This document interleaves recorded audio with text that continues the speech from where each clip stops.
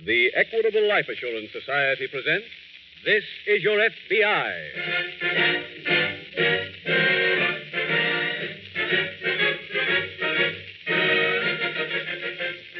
This is Your FBI, the official broadcast from the files of the Federal Bureau of Investigation. Presented as a public service by the Equitable Life Assurance Society of the United States and the Equitable Society's representative in your community.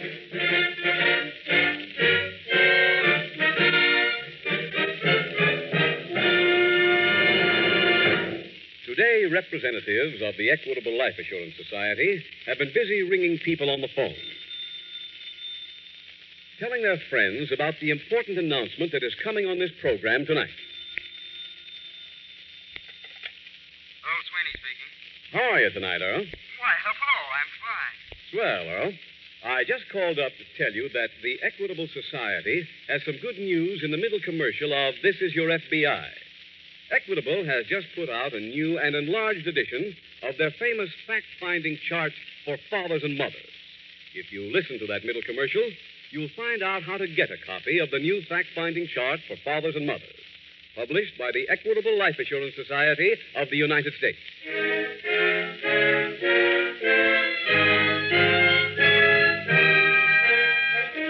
Tonight's FBI file, The Round-Trip Murder.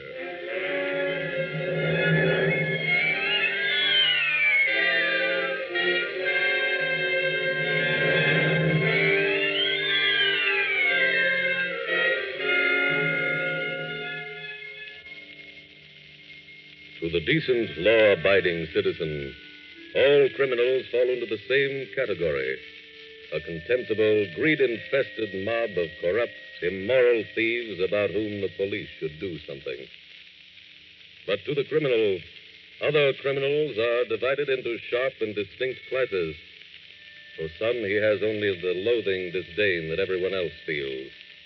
They are the dregs of that distorted social order people used to call the underworld. For others, he has some regard, because they make their illicit living in the same manner he does, and he watches them to see whether there is anything he can learn about the business of crime. His regard for them ends when they are apprehended by the police, for that to him indicates that they were clumsy, and he cannot forgive clumsiness. But there is one criminal to whom all others look with respect, even after he is caught and convicted, because he is the white-collar worker among the criminals. His is the crime they aspire to commit. He is the swindler.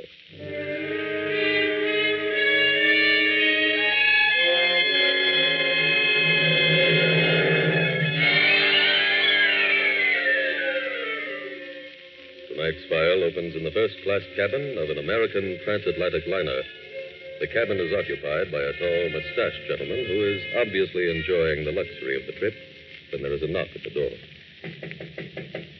Come in. Good evening, sir. Evening, Spencer. Shall I mix your drink, sir? Yes, please. Say one on the soda. Okay. Here you are, sir. Thank you. I packed your bags this afternoon, sir. So I noticed. Thank you, Spencer. Will there be anything else? Not right now. It's been a fine trip, hasn't it? Yes. I guess you're anxious to get home again, eh, Mr. Lemoyne? What? Oh, yes. Very anxious. That's what I always say. You never know how much you miss the good old USA until you take a trip like this. Now, that's true. I packed your bags before any of the others. Thank you, Spencer. I did it for a special reason. Oh? What was that? I was looking for something. What? I was looking for your passport. Well, I admire your frankness. And I admire your courage. What are you talking about? I found the passport. It told me what I wanted to know. What is this? Your passport is in the name of George Lemoyne. That's right. A man named George Lemoyne was a passenger on this ship about 2 months ago. I was his steward. And this is his passport, not yours. Look, I've heard enough of this. I'm only beginning. Get out of here. And go to the captain? He'd be real interested in this, you know. Shall I see him? do you want? Money. How much? Enough to make me forget. Name a figure. Well, suppose you tell me what your angle is, and I'll know how much to The ask. angle is my business. How about 1,000? Pounds or dollars? Dollars. Not enough. That's as far as I can go. Make it 5. I haven't got 5. Split the difference. Only 500, huh? That's right. Yeah, get me my traveler's checks. Where are they? You know where they are. You can throw my luggage. Oh, yeah. They were in this bag.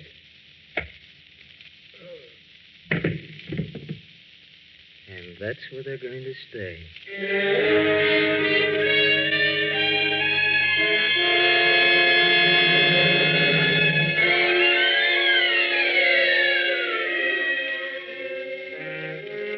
The next morning in the local FBI field office, Special Agent Jim Taylor is seated at his desk when Agent Haskell approaches.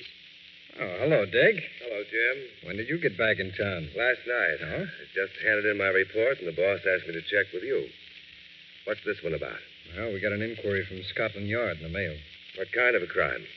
A man was murdered in London. They couldn't find any identification in his room or in his bags. So? But they found an American flag tattooed on his left arm and the letters USN tattooed underneath the flag. Sounds like a Navy man. Yes, he was. I had the prints checked in the service files and turned out to be a veteran named George Lemoyne. Have you notified Scotland Yard yet? Yes, boss cabled them as soon as Ident gave us the report. What's the case, then? We got another cable back from them telling us that some other prints were found in Lemoyne's room. Do they know whose prints they are?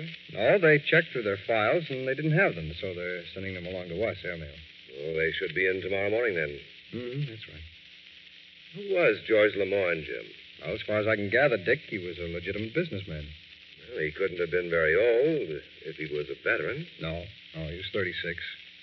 He'd done a 4-year hitch in the Navy, had a very good war record. What was he doing in England? Apparently, he went over there on business. What kind of business was he in? Men's clothes. From what I can gather, he went to England to make a deal for some British woolens. I see. He'd been stationed there during the war for a while, and I imagine he'd made himself some friends. Any obvious motive for his murder? None that we can find over here, or that Scotland Yard can find over there.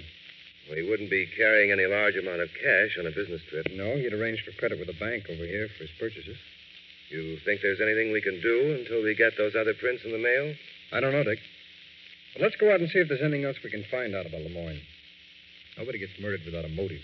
If we can find that, maybe it can help find the killer.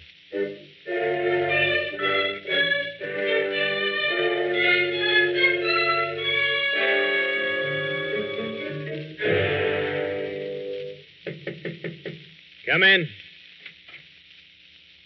Hello, Danny. Charlie.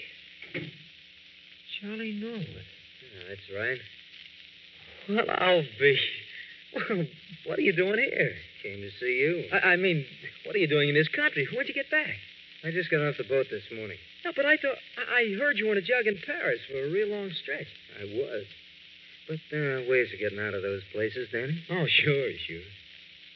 Well, you look like you've been doing fine. I've been breaking even. Well, that's fair enough. Why'd you come back, Johnny? I want to see somebody. Who? Eloise. Have you seen her? No, I can't find her. Have you seen her, Danny? No, Johnny, no. I haven't laid eyes on her since she went away. She's got all my dough. She was supposed to send it to me. You sure you ain't seen her? Oh, Charlie. Would I lie to you? I didn't say you were lying. I'll try someplace else. Come on, Danny.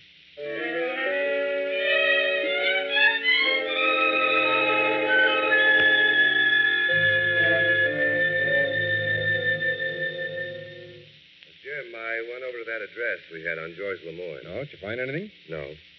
It's an apartment house, and apparently Lemoyne took only those clothes he'd need on the trip. Dick, was he married? No, he lived alone. Oh, I got a call while you were out. I had to go over to Pier 38. On this case? Seems that there was a steward on the ship that came in from England this morning who'd been assaulted and left in a closet in one of the cabins. Whose cabin was it? According to the passenger list, it was George Lemoyne. What? I guess whoever murdered Lemoyne stole his passport and then booked passage immediately. Did you get any description of the man who called himself Lemoyne? Yes, but it wasn't too good. When was the steward attacked? Night before the ship landed, That makes it a crime on the high seas. That's right, Dick. It's our jurisdiction. Were there any prints in the cabin? Yes, there were a couple on a highball glass, and, well, then there were some others scattered around the cabin. No ident on them. Not yet. I sent them through as soon as I got back. How about those prints that Scotland Yard was airmailing? They come in? Yes, I sent them along at the same time. Did you get to talk to the steward? Mm-hmm. He had just come to when I got to the boat. What was his story? Well, he said that he delivered a highball to Mr. Lemoyne's cabin, and that Lemoyne hit him on the head. He doesn't remember anything after that. Who is the steward? What's his name? Alvin Spencer. Oh, I've checked. He has no criminal record. But why would the murderer, and I assume that's who was using the passport, want to knock out the steward? Well, it's barely possible that Spencer found out that he wasn't Lemoyne. That's true. Spencer says, incidentally, that he had no conversation with the passenger at all. That's a little hard to believe, Jim. Yeah. You know, Dick, I think maybe we'd better keep an eye on Spencer. Sounds like a good idea. Meantime, we'll just wait for that report from Ident. It should tell us who Mr. Lemoyne's killer was.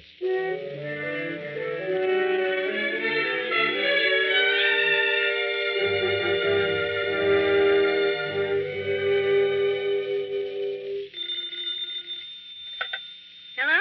Eloise, it's Danny. Oh, hello, honey. I got some bad news. Oh, what's the matter? Charlie just left here. Charlie. Charlie Norwood? What other Charlie would be bad news? He's supposed to be in Paris. Yeah, he's right here. His boat docked this morning. But I thought he was in jail over there. Yeah, he must have busted out. Oh. You think he knows anything? I'm not sure. He didn't say anything. He just asked me where you were. What did you tell him? Told him I didn't know. Look, are you all packed? No, I sent for my bags about 10 minutes ago, but I didn't think we were going to go away until tonight. That was when we were going for a weekend. This time we better go for good. Where'll we go? I don't know, but any place will do. Any place but here. Whatever you say. Okay. Get your stuff packed. I'll pick you up in about an hour. I'll come up when Oh, hold it a second, honey. Just a minute. The boy's at the door in the other room with my bags. I'll see you in an hour. Okay. Bye, baby. Goodbye. Come in. It's open. Is that the boy with the bags? Oh, well, thanks. Just put them down. Is it still raining out? Yep. Think I'll be able to get a cab? I'll need one in about an hour. Where you going? Charlie.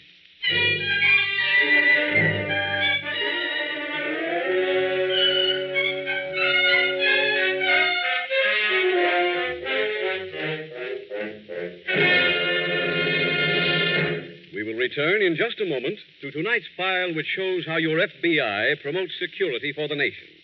Now let's bring this question of security closer to home. Earl, you're a regular listener to this program. You've heard me mention the Equitable Society's new fact-finding chart for fathers and mothers. Why, yes.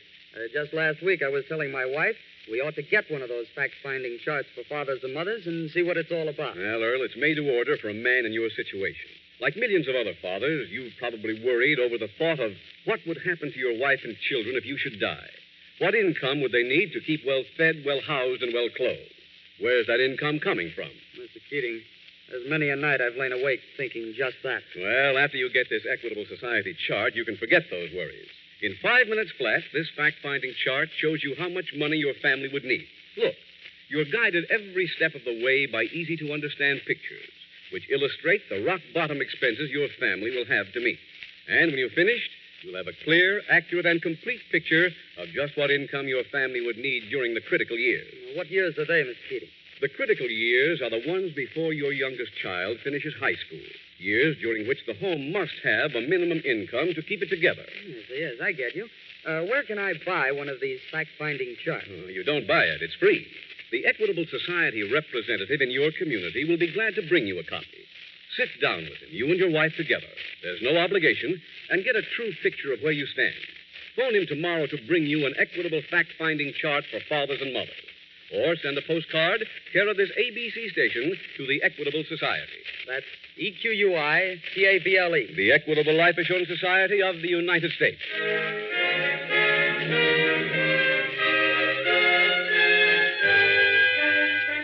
And now back to the FBI file, the round-trip murder.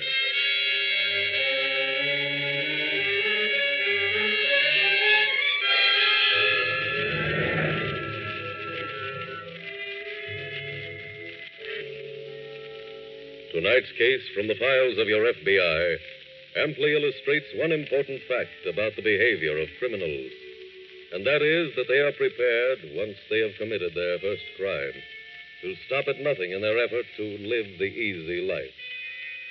The accompanying fact that they must be stopped before it is too late is obvious to anyone who has made a study of the figures on our current crime wave. A large western city, in a period of 1 week this month, January 1948, saw 976 crimes committed. Crimes which ranged from auto theft to kidnapping and murder. It is not impossible to stop the crime wave. One Midwestern city, for instance, imprisoned more people in the past year than it had in any of the past 20 years. But that is only a start in the war on crime. A war which cannot be fought exclusively by your local police or by your FBI. This is a war in which you are involved, because you are the criminal's victim. And the only way in which it will be won is with your incessant, painstaking cooperation.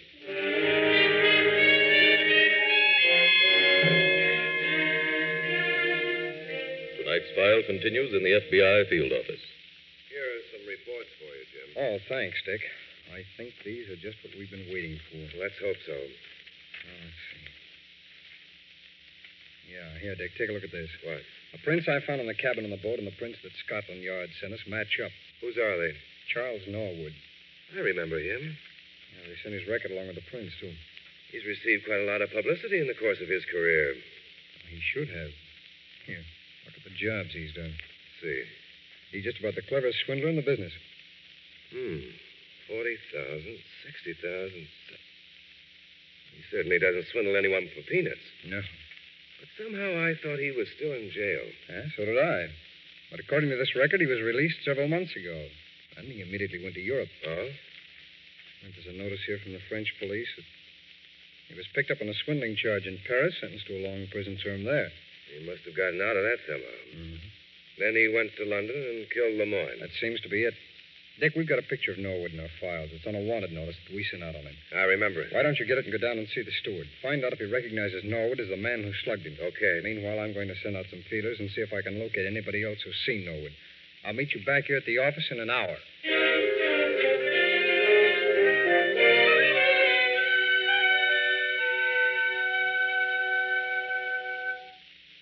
Surprised to see me, Eloise? Oh, gee. Yes, Charlie. You figured I'd stay overseas, huh? Well, I didn't know. When did you get back? Early this morning. I've been looking for you ever since. I went to 3 different places. You left no forwarding address. Well, you found me now. That's all that matters. Come here, honey. Well? Let me hold you. Oh, you don't know how much I've missed you. How much I've missed holding you like this. I saw Danny this afternoon. Danny who? Danny Phillips.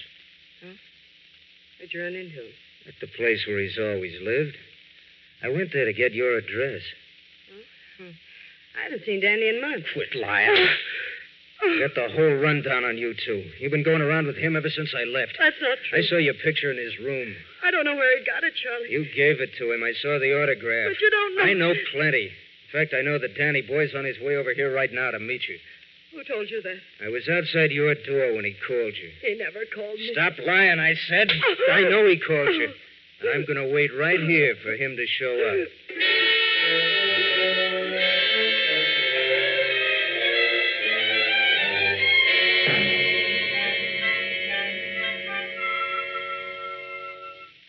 What's the matter, Dick? You look kind of down. I am, Jim. I can't make any theory stand up in this case. Why? What's wrong now?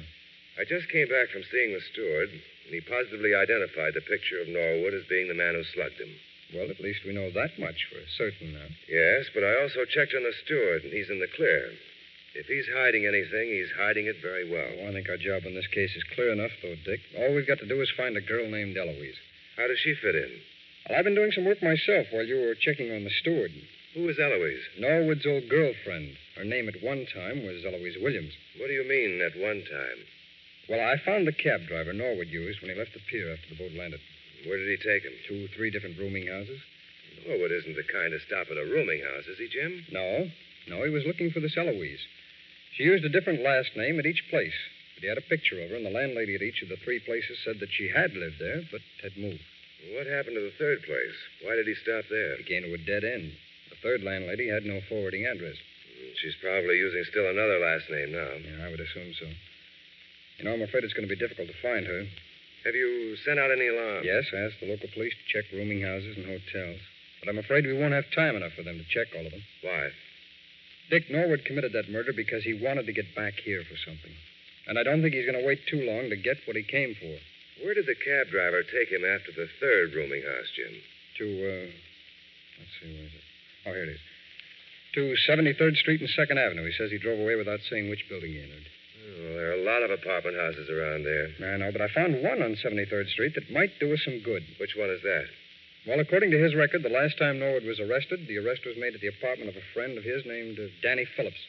I called the superintendent of the building, but he was out. He'll be back in about 15 minutes. Well, why don't we run up there and talk to him? Fine. But first, let's pick up a search warrant for Phillips' apartment.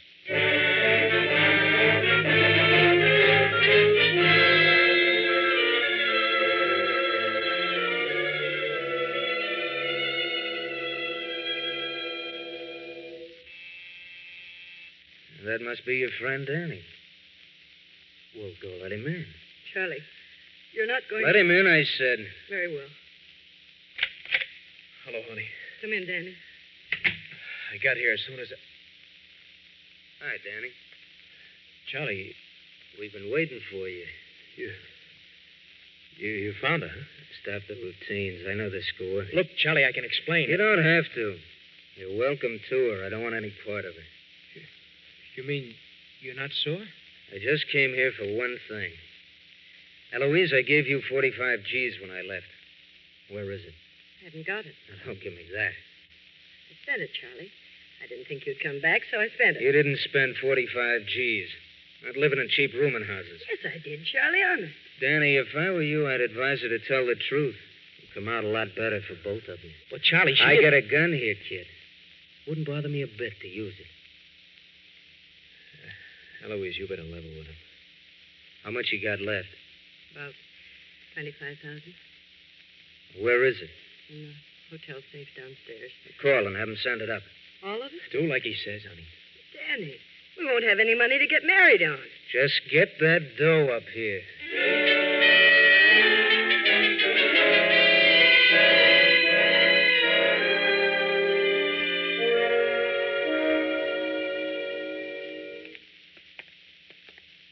Danny Phillips lives in apartment 417, Dick. It should be down this way. Did you get the key from the superintendent, Jim? By the way, I learned just before we left the office that the loot on Norwood's last job never turned up. What? Obviously, that's what he came back to this country for. Yes, must be. Oh, here we are. Does it? Come on, Dick. Right. Well, we just had this one room. Let's take a look around, huh? Did you say that the superintendent definitely identified Norwood's picture? Yes, he was standing in front of the building this morning when Norwood came in. Anything on the desk, Dick? Just some unpaid bills. You know, it's too bad to have a self-service elevator in the building here. Why? I'd like to know how long Norwood stayed here. It would also be a help to know where Danny Phillips is now. Yeah. Yeah, he could give it. Hey, wait a minute. What is it, Jim? All right, Dick, look at this. What? It's a photograph of a girl. It's signed to Danny with all my love. Eloise. That's the name of the girl that Norwood was looking for. That's it. But it's autographed to Danny Phillips, and very affectionately, too. Dick, this is beginning to piece itself together. Come on, we got some work to do.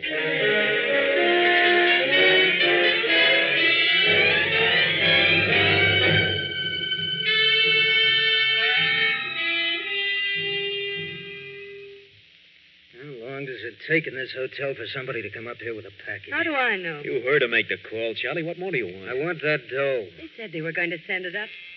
Oh, that must be someone with the money. Wait a minute. Well? I'm putting this gun away. Remember, it's right here in my pocket. Now open the door. West? Yes. They asked me at the desk to bring this package up to you. Come in.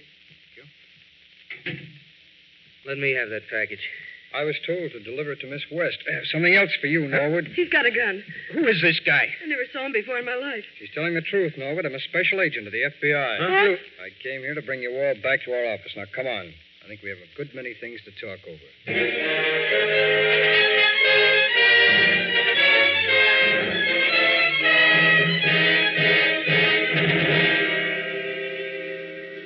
Charles Norwood was extradited to England to be tried for murder. His erstwhile confederate, Danny Phillips, and the woman called Eloise received a sentence of 5 years each in federal prison for violation of the National Stolen Property Act.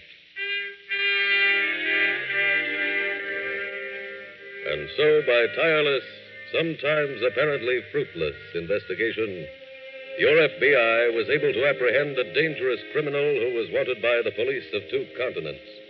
The clue which led the 2 special agents to the apartment hotel where Miss Williams was residing was a photograph of her which they found while searching Danny Phillips' apartment.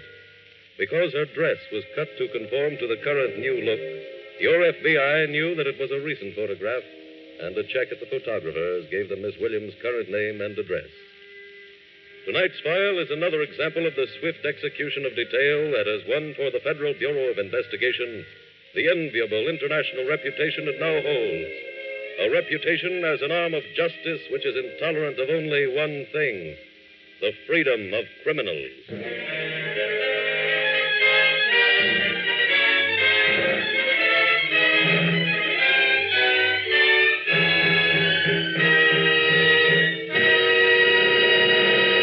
In just a moment, we will tell you about next week's exciting case from the official files of your FBI.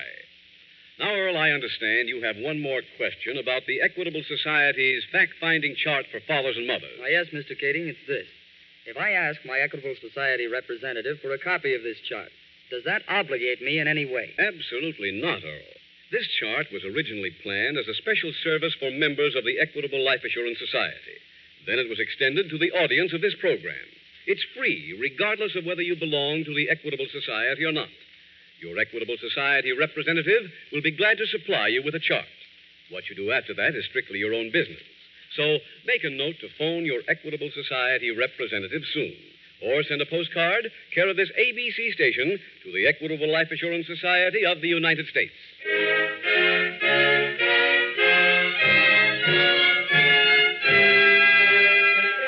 Next week, we will dramatize another case from the files of the Federal Bureau of Investigation. A factual account of a criminal who sought escape by means of altering his appearance. Its subject, flight to avoid prosecution.